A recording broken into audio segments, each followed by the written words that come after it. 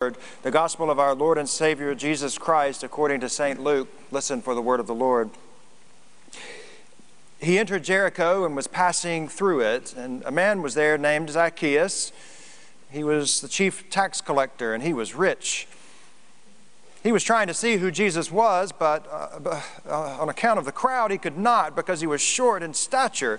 So he ran ahead and he climbed a sycamore tree because he was going to pass that way. When Jesus came to that place, he looked up and he said to him, "Zacchaeus, hurry, come down, for I must stay at your house today." So he did. He hurried down and was happy to welcome him. All who saw it began to grumble, and they said, "He is gone to be the guest at the house of one who is a sinner." Zacchaeus stood there and said to the Lord, "Look, half of my possessions I'll give to the poor, and if I have defrauded anyone of anything, I'll pay it back 4 times as much." Then Jesus said to him, Today salvation has come to this house, because he too is a son of Abraham. For the Son of Man came to seek out and to save the lost." This is the word of God for the people of God. Thanks be to God. You may be seated.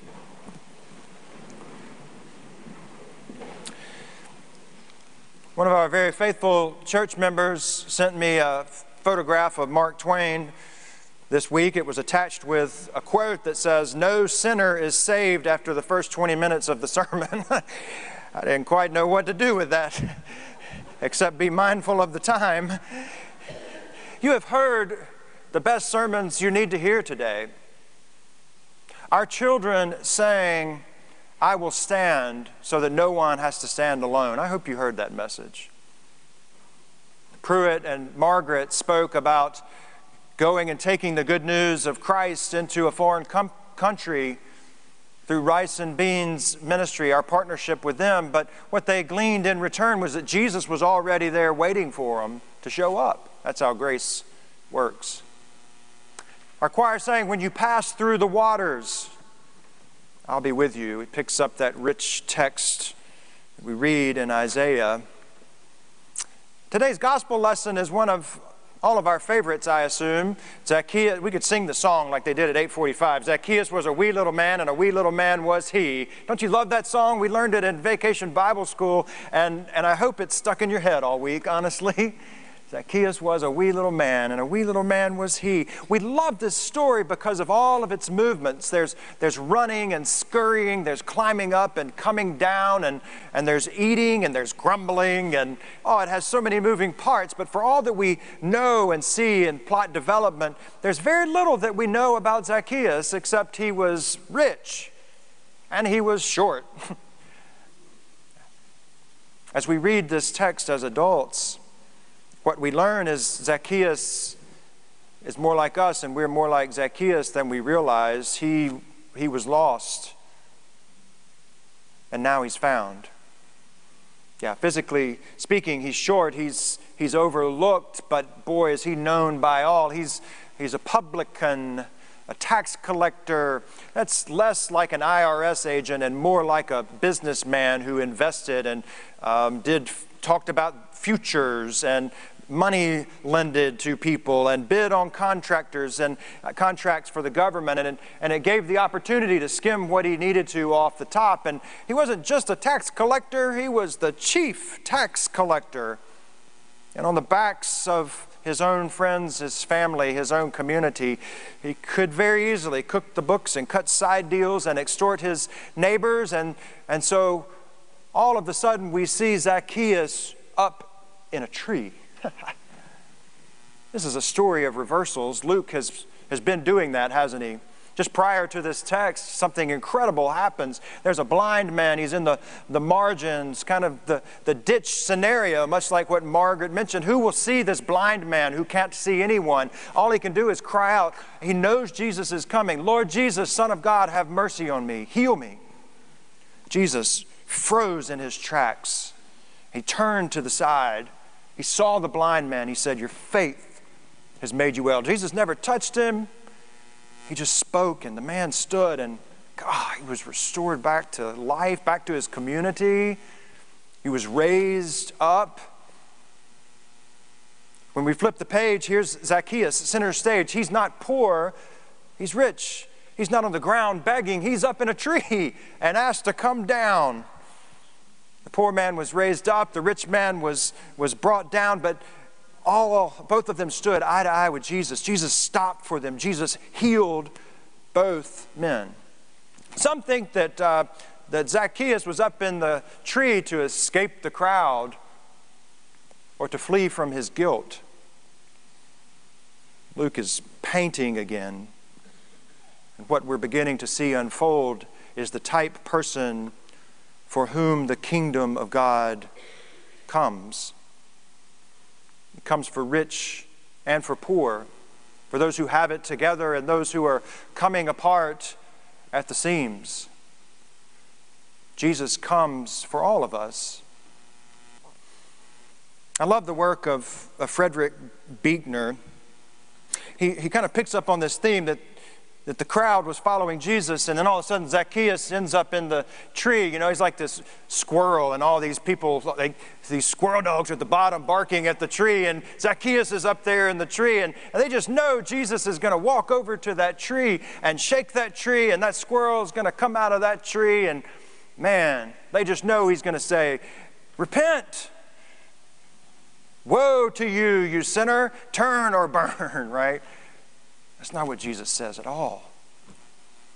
That's what we, the crowd, want Jesus to say to those who have it coming to him. But that's not what happens. Instead, he says, "Zacchaeus, hey, come on down, man. I'm going to have lunch with you today. I'm going to have lunch at your house." The crowd starts grumbling. The late Frederick Buechner calls this the best and oldest joke in the world.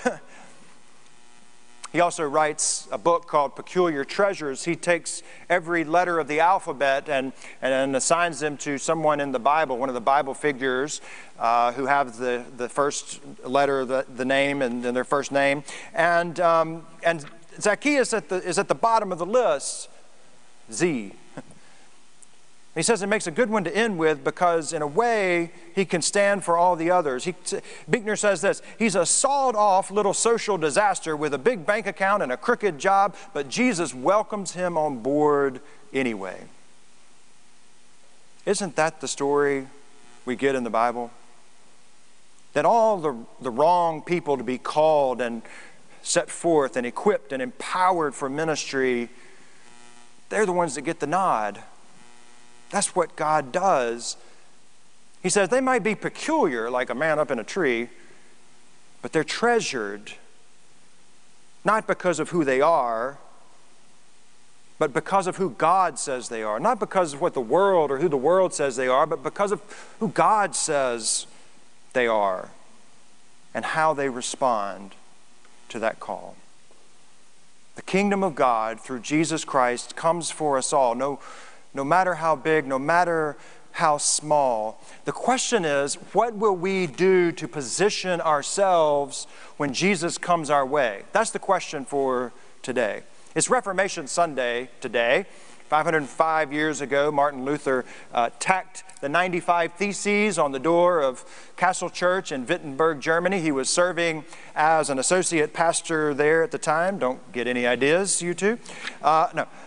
Luther was adamant in justification by faith alone, conversion, changing one's heart. And he went on to say, but conversion happens in three ways. It happens in the mind, it happens in the heart, and it happens in the wallet.